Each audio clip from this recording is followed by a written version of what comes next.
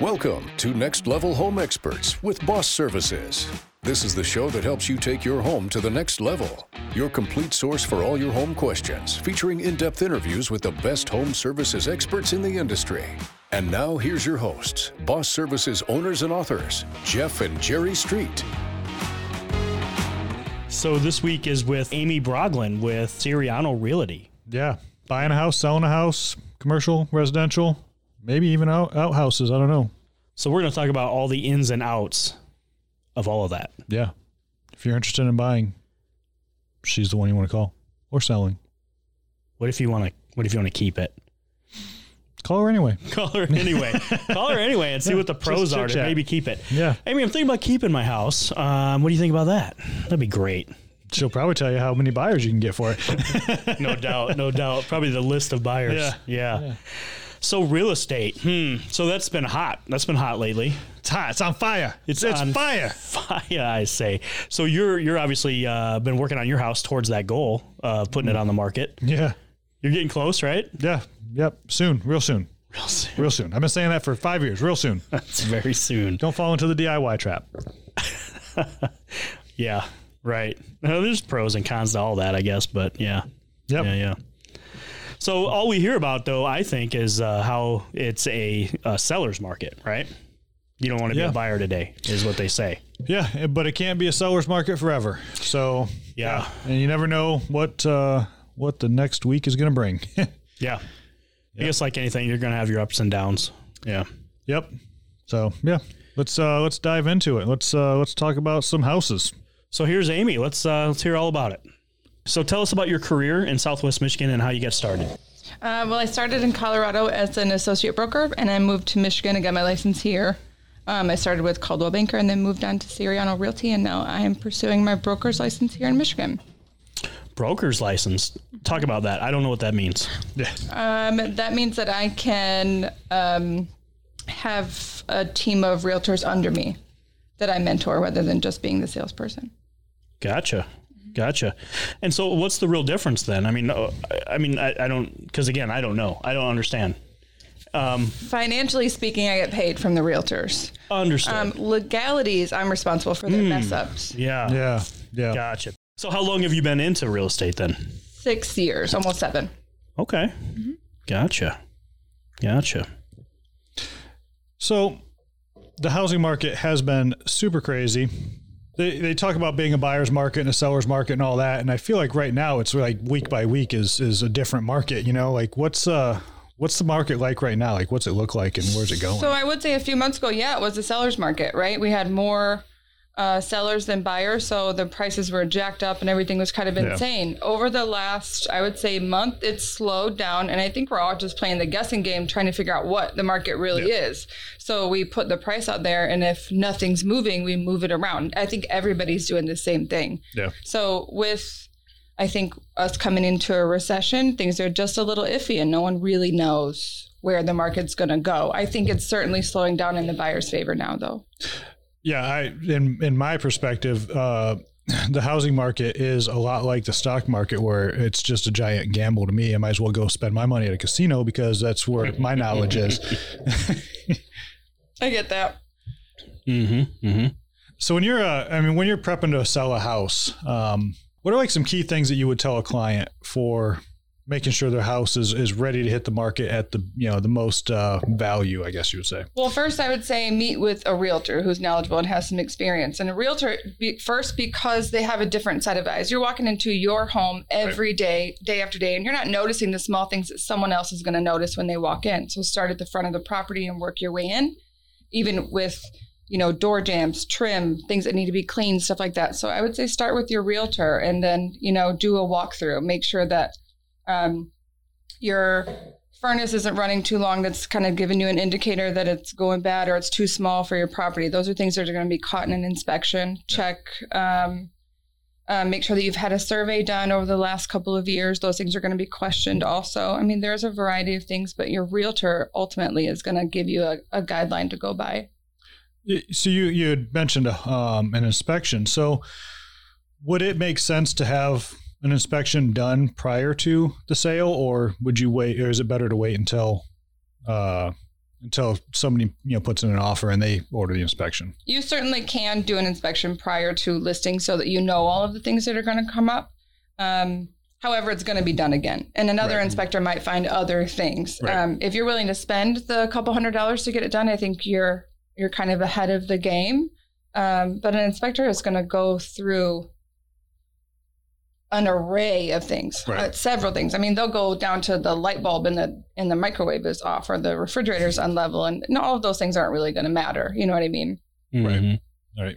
So if you did that inspection first, I mean, you would obviously offer that up. Yeah. So there's a catch-22 in that, though. So let's say that the inspection tells you that the roof needs to be done within a couple of years, right? So legally, you have to disclose in the seller's disclosure that you know that the roof needs to be repaired. So someone coming in that's going to waive inspection might not have needed to know that. And now you have to disclose that, and you're probably deterring them from buying because you know these things now. So when you fill out a property disclosure upon listing your house, you have to say everything that you know. Sure. If I get an inspection, you know everything now. Do you want to disclose everything? Because maybe they don't always care. Right. Yeah, that's a good point. Yeah. You don't want to be dishonest, but you don't want to shoot yourself in the foot. That's right. Yeah, 100%. Yeah. Cool. So what are some questions to ask your realtor if you're going to sell a property? Like, how would you interview a realtor? What are good signs of choosing a good realtor? I would start with experience, how many years they've had, how many, if they're up to date on their continuing education courses they're required to take yearly. I would ask them how many houses they listed on average per year, or how many transactions they've done on average per year.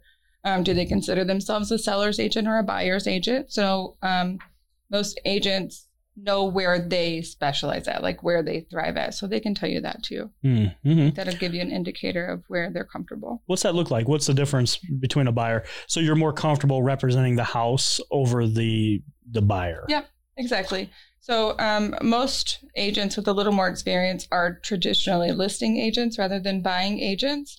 And then you get past that where you have agents that are doing all of it and commercial sales. Yeah. So you just kind of gauge how much experience they have. Most new agents are starting out as buyer's agents only. Sure. Okay. And when you're asking questions, would it make sense to ask, average sale price? Would it matter if you're selling if you're looking for somebody to sell a $500,000 house, instead of a $20,000 house? Does that come into play, or is a house a house a house? I think it depends on the type of realtor that you're looking for, right? So I will list or act on the buyer side of anything. I don't care how much it is. It doesn't matter to me. I'll do $1 million listing and $100,000 listing. It doesn't matter. Those agents that will only do $500,000 homes or $1 million homes, you're kind of a peasant to them at $100 listing. So they're not going to give you, they're probably not going to deal with it at all. So I think it just depends on what you're listing or what you're buying and what kind of agent you're wanting to work with. Like some of them may be exclusive to luxury listings and some of them may just do anything. Yeah, because representing the house or the property, you're invested in that. You're advertising that to a certain extent, right? Absolutely. It certainly costs us more as a listing agent on our side of things. Yeah. Yeah. Okay. That's interesting. So what are some of the top mistakes you see homeowners make in like the buying process? Are there any common things that you see that could be avoided? In the buying process? Yeah. What are some red flags? Do you know? Maybe when offering. Okay, here's one. Going into a house, like you have your idea of what you want, like what's your ideal home, right? So going into a house and saying, it checks all of your boxes except the floor isn't the same color as your ideal home, right? So then it all of a sudden becomes it's not an option for you. So I would say one of those things is to be open to making your own changes to making it yours. If you want something that's absolutely yours, then go into building a house, right? Sure. Find a cookie cutter house and build it. But to go into a home that's 30 or 40 years old and expect it to check all of your boxes is almost impossible. So just be a little open-minded, I guess. Right. Yeah. Yeah. And I'm sure, my wife and I have been remodeling our house, and I'm sure that some of the things that we've done, somebody would walk in and say, well, that's weird, because we have a lot of, Japanese culture into ours. So it's different. And so it makes complete sense. You might not like something, and everything's changeable. Mm-hmm. Yeah, I do have buyers that are like that. We've looked at probably 100 homes, and because it's not checking all of their boxes, I just can't find the right one for them. And it's really hard for them, and they're constantly disappointed and let down. So I would say just be open. Yeah. No, and I'm sure it's a stressful situation when you're, trying to find that perfect home, because nobody wants to keep moving every couple of years. Right. So you want to find that home that meets all your needs and you want to live in for the rest of your life. But so I'd like to circle back. So how did you get started in real estate? Like, what prompted you to make that change? So I've always worked in food and beverage or in sales primarily. And back when my son was little, like in 2007, I wanted to get into real estate. And at that time, the market was just taking a huge nosedive. So I was advised against it. And then in 2014, we moved to Colorado. And before we moved there, I did some research on the market and seen that the population was at a huge growth, and that real estate was banging. So I got my real estate license there and learned a ton in a bigger city, and then brought it back home. Yeah. Yeah, that's a good point. So there's probably a lot of differences between a bigger city and like our area here, right? Well, like in Colorado, as far as education is concerned, I had to take a national test and a state test. It took me a year to get my license out there. It's a lot more in-depth than it is in any other state. Colorado is one of the hardest. And there's substantial growth in Colorado in the bigger cities. So it's a lot different. So to be able to bring that home to a state where you have to do 40 hours in a classroom and to get your license, right? The market is just different here in small town USA. Sure.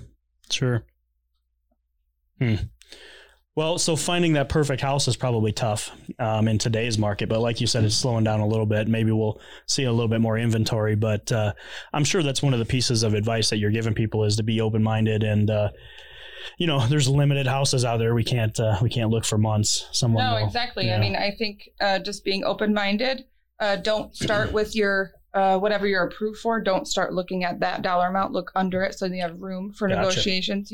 Yeah. There are a lot more houses coming on the market right now, so I think it's turning around a bit. Yeah. So for those that don't know, what's the typical timeline to buy a home right now? Like, what's that process typically look like?